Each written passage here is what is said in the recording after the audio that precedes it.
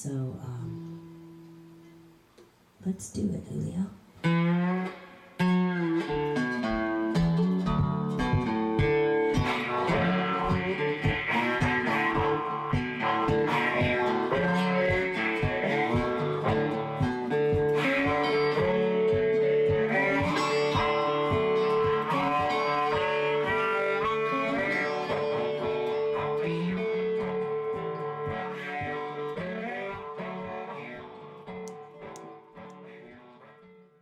Well, Julio and I did it again. We took off out of here and we made it the long journey to the 59th Harmonica Convention in Tulsa.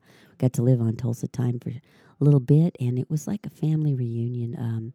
They've been via internet, Zoom, YouTube for a couple of years now, and this was the first in-person event in a while, and so it was like a homecoming. It was great. I even got to meet some of you that listen to my podcast and people that are on the harmonica lovers group and my old group I used to monitor, Harmonica Jam. So I've been doing this a while, and it's really cool to finally get to meet people. And you know, the cool thing is you arrive, you make the long journey, of course, you get there. And for me, since I make all of the things that I vend there, I had a long journey to make everything and get it ready and then figure out how to get it there. Now, that's another problem. Let me tell you,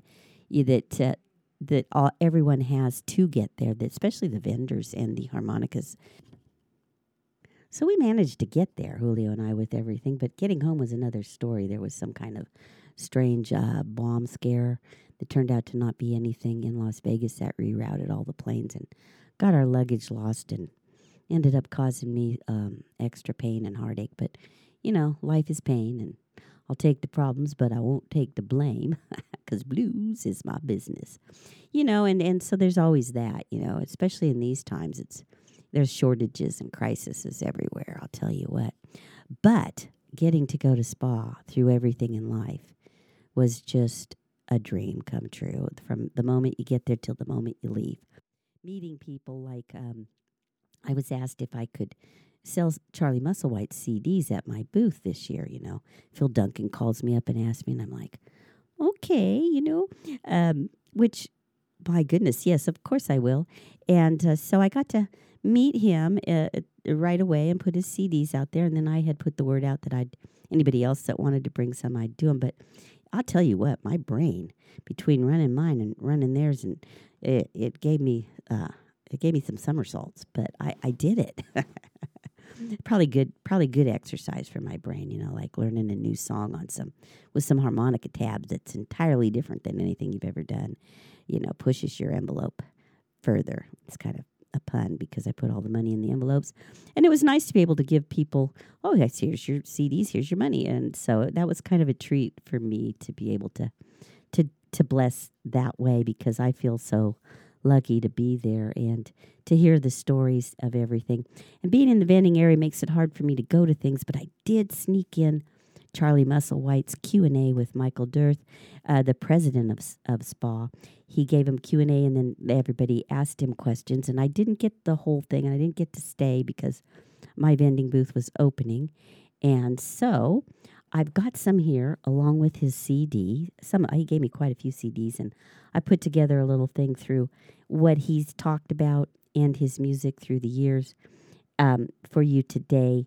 That's basically mostly about Charlie and his influences, which are many, and people he's known, which are the top dogs in the beginning of the blues, the little Walter and the big Walter and all the Walters and Muddy Waters and inspiration for the songs that he's written.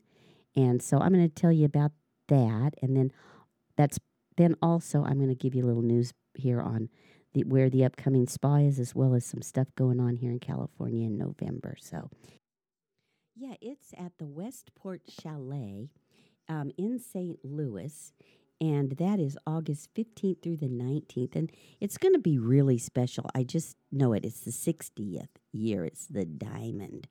So it's probably one you don't want to miss. I'm going to try to go. I always try every year, but you never know in life what comes up, and I have had to miss a few, which, darn it.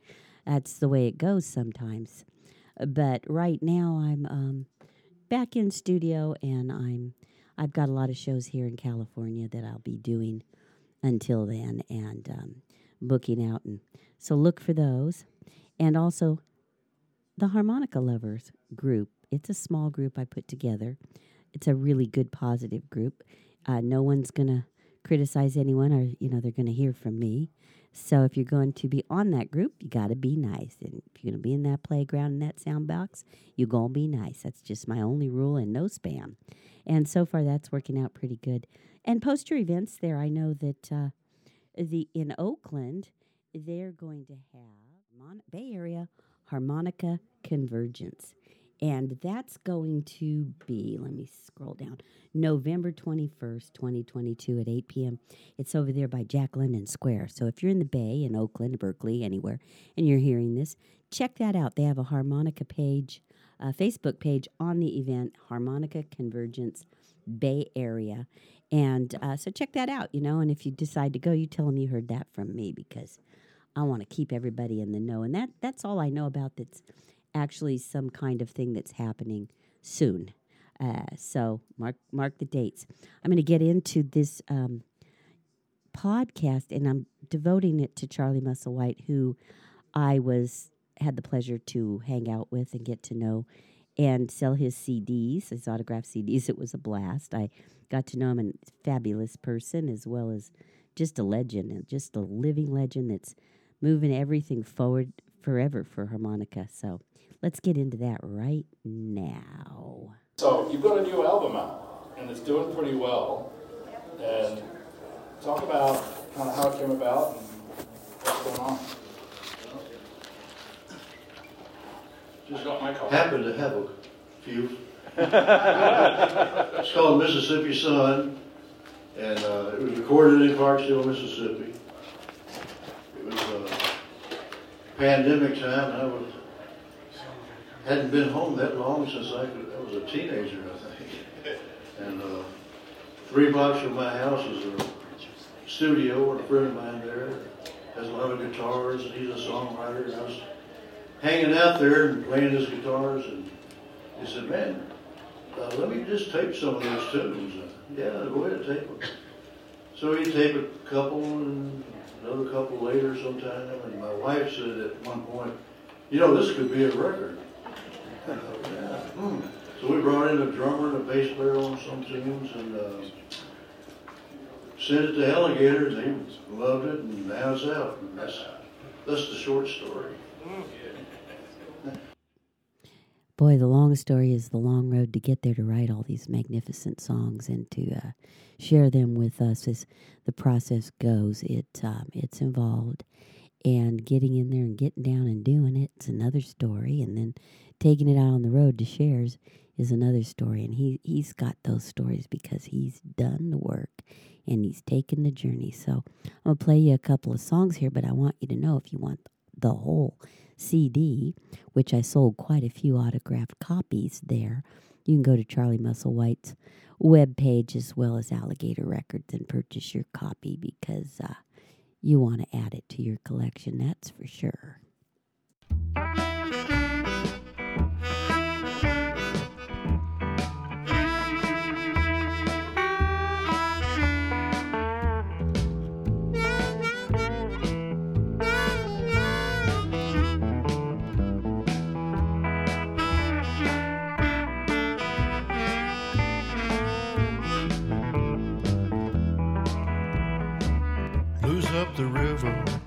Blues up the river, rolling down to the Gulf. Blues up the river, rolling down to the Gulf. I'm gonna drink muddy water till I've had enough. She's gone to Greenville, maybe Natchez, Vicksburg, I don't know. She's gone to Greenville, Natchez, I don't know. I'm gonna set you at Memphis, watch this river flow.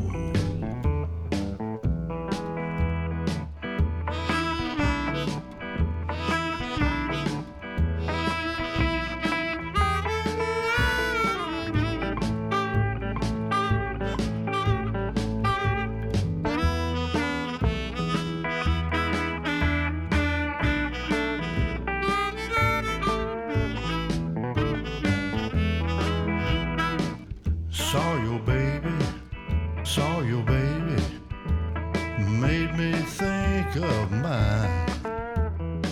Saw your baby, made me think of mine. I had to keep talking to keep myself from crying. Blues up the river, rolling down to the Gulf. Blues up the river, rolling down to the Gulf. I'm gonna drink muddy water till I've had enough.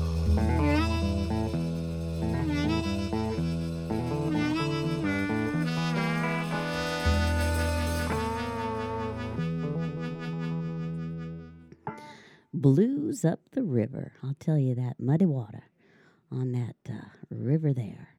I've been over that bridge a few times as my father was from the South. They were sharecroppers, and we'd head back from California quite a few times a year, and we'd always go through the towns. And I learned a lot as a kid watching all the juke joints jumping, and my dad would say, look at that. It's Saturday night. Everybody's having a good time. And, you know, for me as a little kid, it was all pretty darn interesting. And my daddy was raised in the cotton fields, and he used to get in trouble for hanging out with them blues players.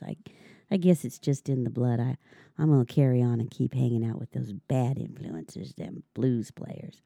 So Charlie's got quite a life story, and I've got little snippets of it here. And we're so lucky to carry on this tradition here in the U.S. of the blues, as well as all the other music that we brought to the world. And it's a wonderful thing. So I hope you're enjoying this interview with Charlie. I know that it was enjoyable, and you can hear all the laughter. And I tried to cut out some of the bad noise that I had in it, but that was next to impossible because there was this little recorder that I had on my phone. Basically, it's a little voice memo. So that's how I ended up getting that and hanging out with him and D Carp. It was so enjoyable from Clarksdale. There's a lot going on down there, so always check out D Carp and Charlie's page for their events, because you might be able to make one of those if you're ever down there, Ground Zero and in Clarksdale, and checking out the South. I know a lot of people make that sojourn back to see the legendary spots and the highways there and the byways, so check it on out. It's my favorite blues. And the songs on it are yours? Not all of them. There's some covers and a bunch of mine too. Talk to us about your songwriting. How does that come about? Well, I always writing things down. I'll hear something, somebody will say something, I'll think of something, and I'll be on the road for several months. When I get home, I got all these pieces of paper, napkins and things. I've got a shoebox full of them. Sometimes I want to write a song about something. I might have an idea, and I get those things out and start looking at them and think, that kind of goes with this song. This one does too. I'll put those together. Well, that might work too. So I have all these kind of verses that I'd already written that hadn't any place to go yet. Now they're kind of falling in place. But sometimes the song I start out writing, by the time I get to the end, it's a whole different song. So it just kind of takes you where it wants to go. But that's how it feels to me. So, did I answer your question? I think so, yeah. I mean, I almost forgot what the question was. Well, the question was, how does songwriting come to pass? And I think it's a common, I'm married to a songwriter, and I think, the coming up with notes and comment, and somehow you put it together. And have you ever had that life experience where you're just going down the road and it just comes to you in one lump? Yeah, it just they just show up like they're already written somewhere in the universe, and it just comes into my head. Then the trick is to remember it. It gets harder every year too. Yeah, it's hard to write it down while you're traveling. Yeah, that's a recurring theme when I interview people and myself and all the people that I hang out with that sing and songwrite. It sometimes comes in bits and pieces, and sometimes the whole song just kind of drops in your head and does feel like it's already written and just dropping down into that slot in your brain where you can turn it into something and make it a song.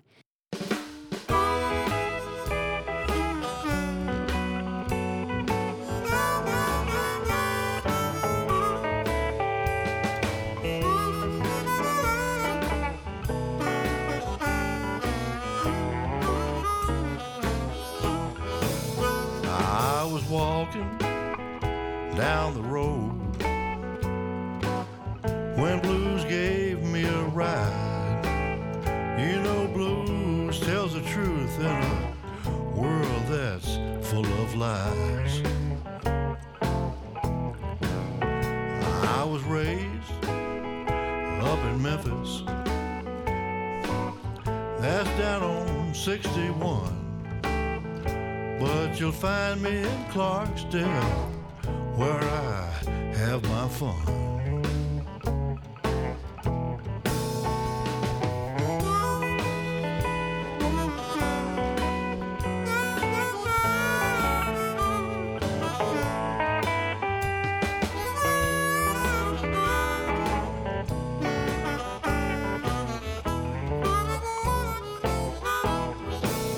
Now if blues stops for you, won't you jump on board? You can forget all your troubles and roll on down the road. Well now baby, hear that sound, hear that howling wind. You know it blows just like this old world is about to end.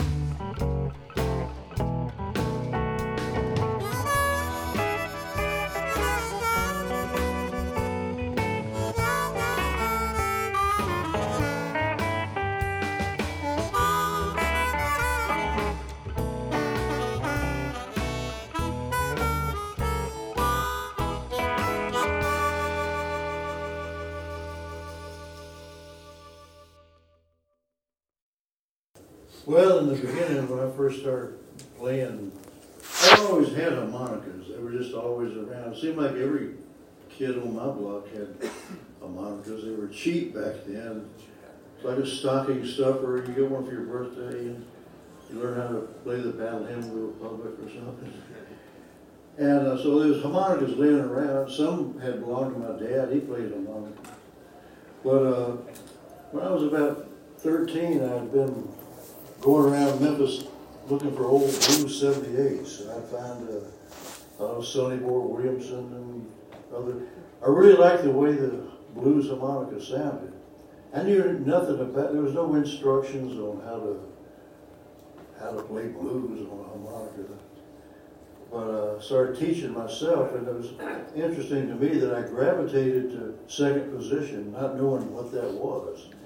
It was a C harmonica. I thought everything you play is a C on a C harmonica. Found out later it was G I was playing in. And as time went by, I met some other guys around Memphis, and then I kind of learned about there was actually first position and third, and I thought that was all there was to it, first, second, and third. And I thought that was plenty.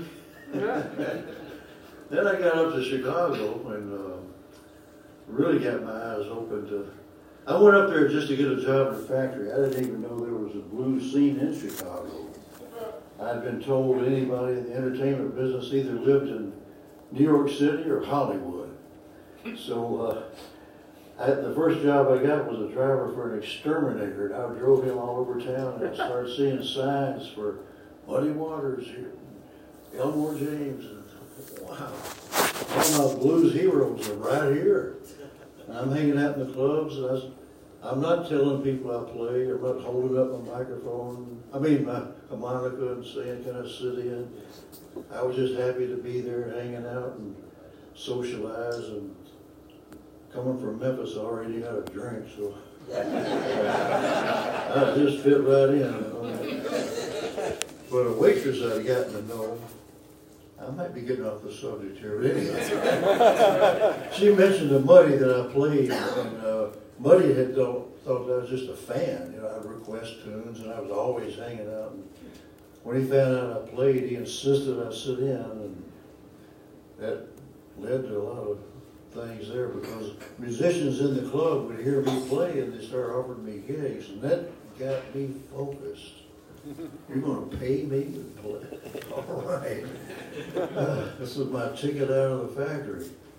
But anyhow, so there was a club I was playing called Rose and Kelly's.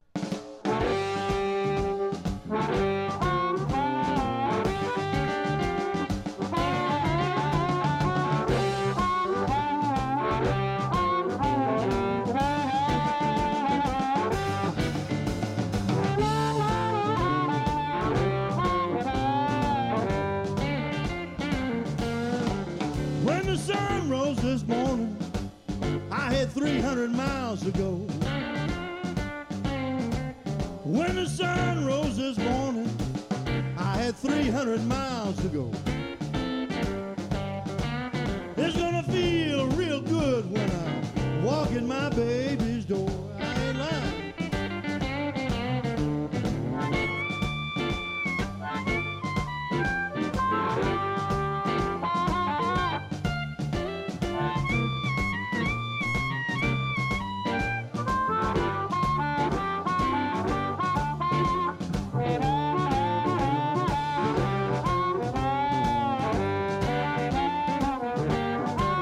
On the road 9 months, drifting from town to town. On the road 9 months, drifting from town to town. Every morning, you know I'm highway bound. Yeah, baby.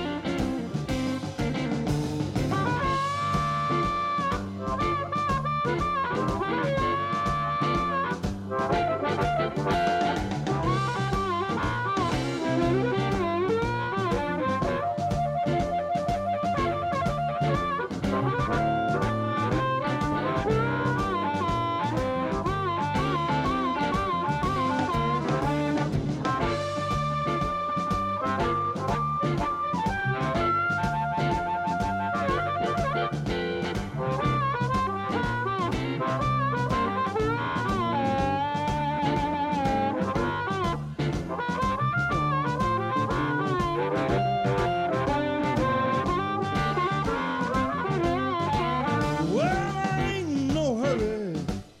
I didn't come to stay. Well, I ain't in no hurry. I didn't come to stay. I just dropped by, baby, to drive your blues away. I ain't lying.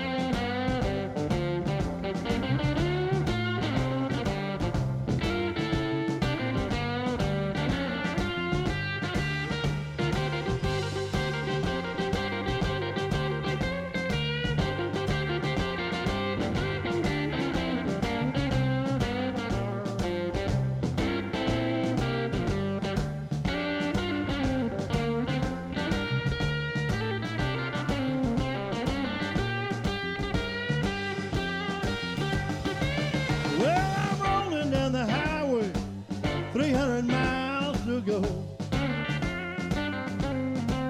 Well, I'm rolling down the highway, 300 miles to go.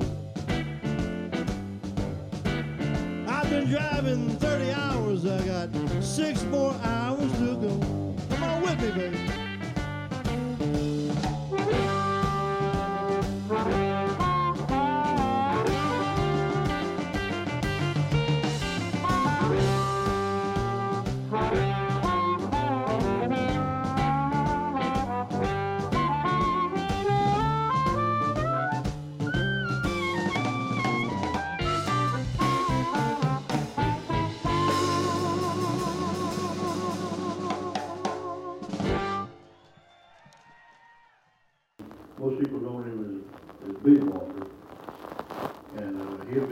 Good Rock and Charles would be there, and Carrie Bell, and John Rencher, and a lot of harmonica players. We would stand shoulder to shoulder and pass the same harp and mic. Oh my gosh. And I gotta say, they would watch to see if I would do it, if I would take the harp. I did. Anyhow, then when we all kind of thought we had done the best we could, Shaky would come over, just take the mic and just blow us all away. One night he had two harmonicas back to back. I'd never seen him do something like that. And he was playing, I could recognize the phrases he was playing. He was playing second position, key of A on the D harmonica. And with a big flourish, he turns it over and starts playing this other harmonica. And I didn't recognize those patterns. And when he got through, I said, Shaky, what's that other harmonica you got there? It was a C. He was playing the key of A on a C harmonica. I'd never heard of such a thing. This was fourth position. That was mind-blowing to me. Well, anyhow, a couple of weeks later, I saw little Walter on 63rd Street. It was in the afternoon. I remember walking up, and there's little Walter, and I said, man, I saw Shaky a couple of weeks ago playing in the key of A on a C harmonica. And little Walter had a way of always doing his shoulders like that, especially when he was laughing. But I told him about that, and he goes, that ain't nothing. You can play an E on a C harmonica too. Wow, E on the same harmonica. So there's C and G and A and E. I mean, so that was fifth position. And that got me to thinking that, well, I guess any octave I can find has got to be a way to get like stepping stones up and back, and you're in that key. So that's kind of how I found out about fourth and fifth positions, and really opened my eyes.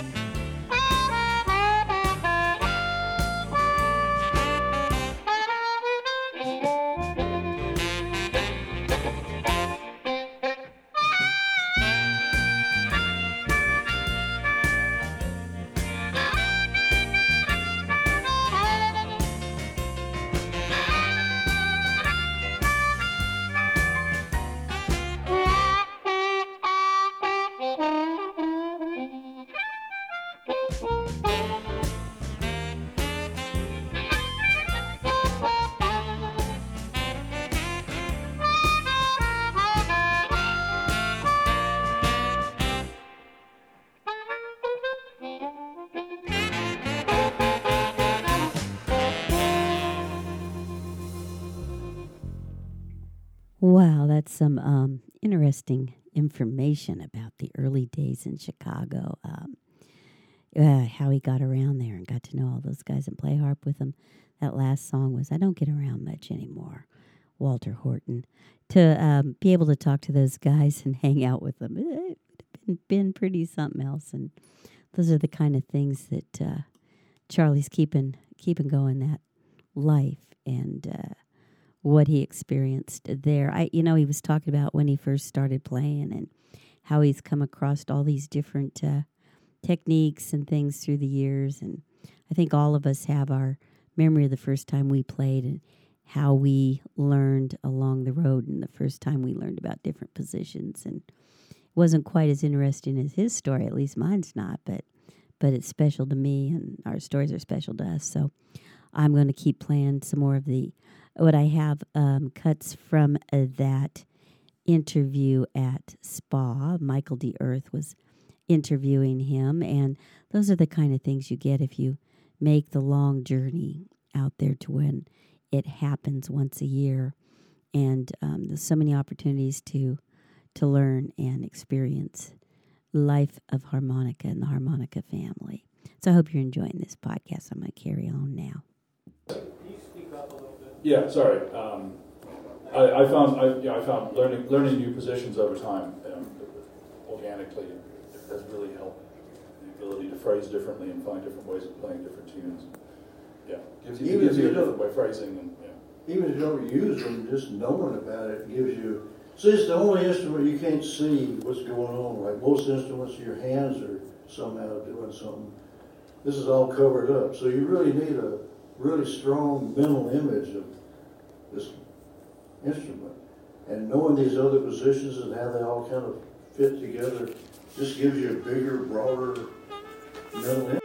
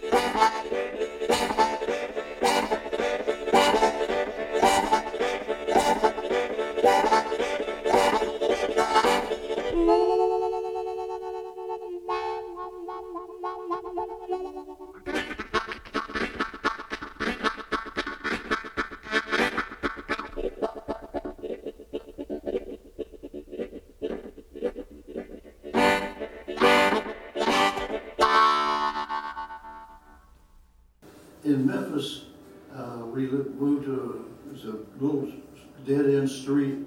At the end of the street there were woods. Then there was a creek. Across the creek was a black neighborhood. And all the kids would meet at the creek to play in the creek. We just had a heck of a good time. Especially back then, there wasn't no air conditioning, and the coolest place to go was down at the creek. And I'd often go down there and lay on the shady side of the creek trying to cool off.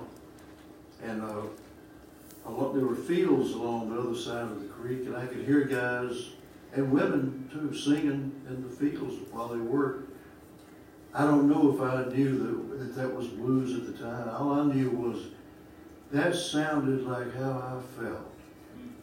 And I was really attracted to that feel and that sound, which was blues. And as I got older and started teaching myself and meeting people that played, I didn't know it was like a hobby. I just had to play blues because it felt good to hear it, felt even better to play it for yourself. But I didn't know I was preparing myself for a career. I'd have paid a lot more attention. I was just having fun, I was thinking at the time. And had no intention of playing music or being on the stage. I had no interest in being in the spotlight or nothing. And when I got up to Chicago and guys like Muddy found out I played, they insisted I play. They pushed me to play and encouraged me. First of all, they were also flattered that I would seek them out and go to these rough little places alone to hear them play. For several reasons. One was, this was adult music. There was no kids my age going to these clubs. And to them, it seemed like their music that they loved was like not going to be passed on. There was nobody interested in it. But here's this crazy white kid. They just thought, well, they did think I was crazy. Sometimes guys would say, man, when you first started coming around here, we figured you either had to be a cop or you were nuts. Because they were really rough places, but that didn't bother me. And so I just got pulled into it. It wasn't a dream of mine or a goal. It just, and when I had a chance to play with guys in bands and they were going to pay me, that was pretty exciting for a teenager. I went to Chicago when I was 18, and by the time I was 22, I made my first album. They gave me 3 hours to make it. You only got 3 hours, you can't go over 3 hours, because then we have to pay double scale, and we ain't going to do that.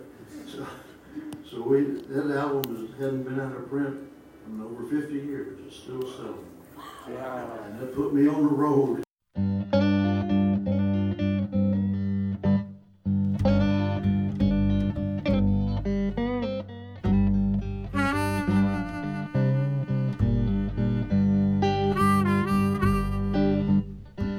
You know I'm a crawling king snake. You know I run my den.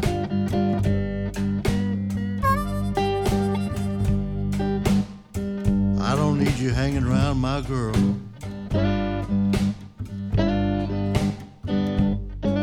I'm a lover for myself.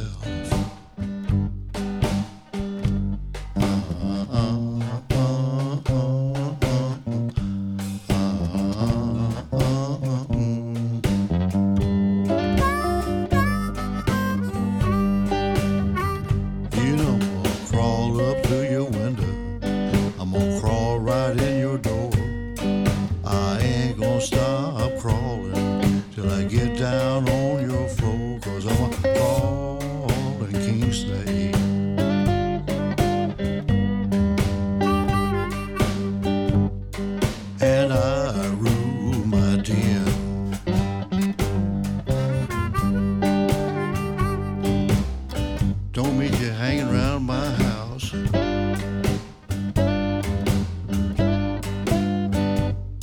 Cause I got it by myself.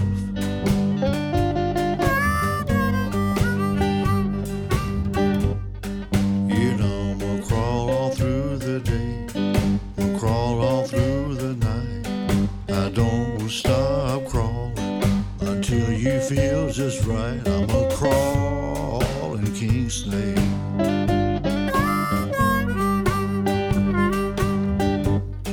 And I rule my den.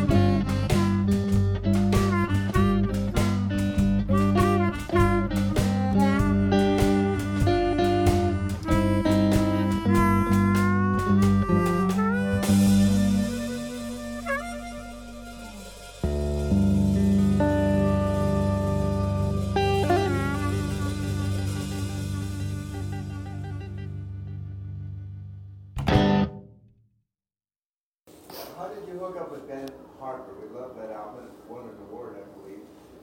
So Yeah. let me repeat the question. So the question was how did Charlie hook up with Ben Harper? Well, the first time he opened for John Lee Hooker at the club called the Sweetwater in Mill Valley, California. Yeah, the Sweetwater. And John was a real good friend. I'd met him in Chicago. Even though he lived in Detroit, he came to Chicago a lot to work, and we became instant friends the first time we met.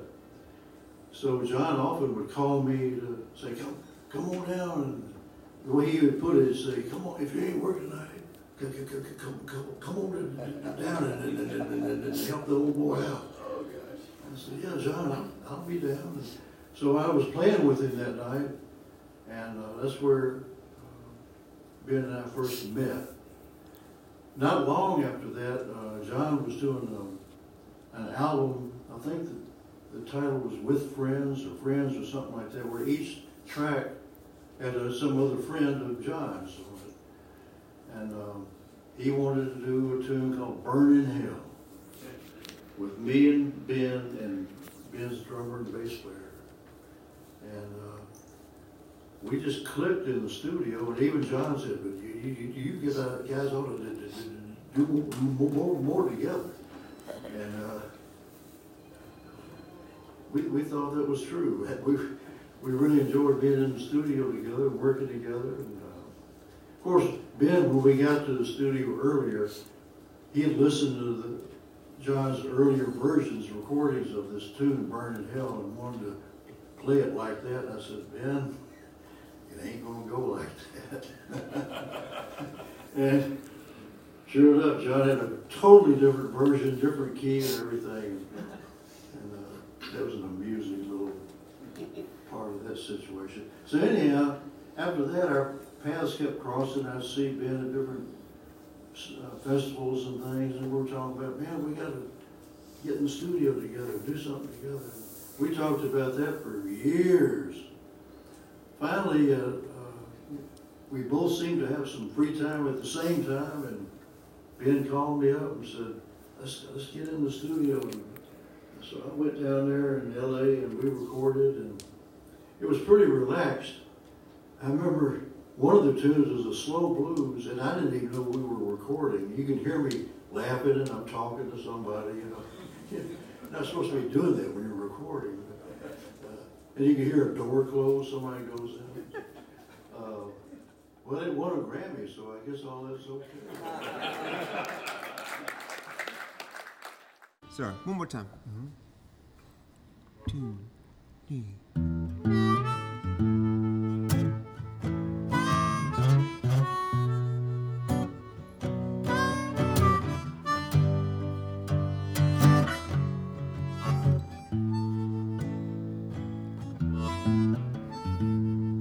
I sit here in the days, wishing I could change my ways. And let's not pretend it isn't what it is. It's time we both go on and live. You found another lover, and I lost another friend. You found another lover, and I lost another. I lost another friend.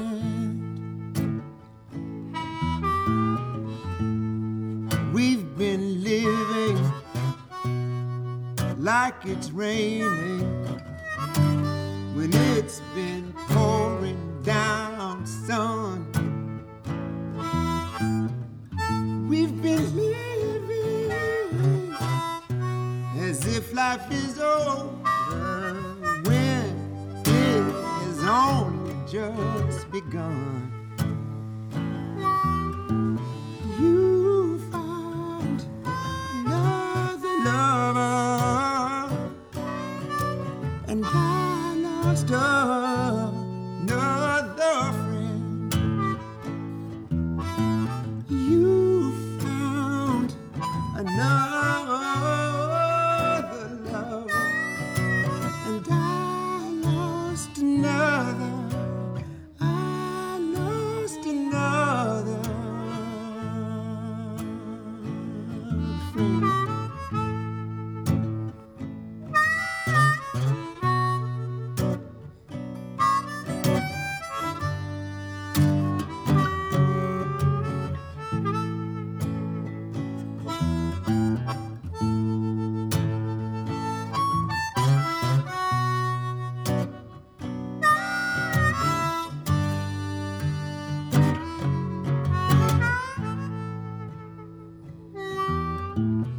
I may lie to my heart,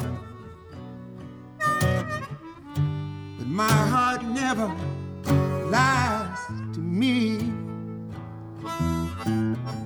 I'm defenseless, Lord, and repentless, and there is nothing I can do to prevent this.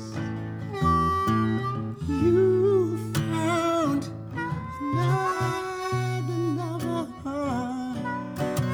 and I lost another friend. You found another lover, and I lost another. I lost another. I lost another friend.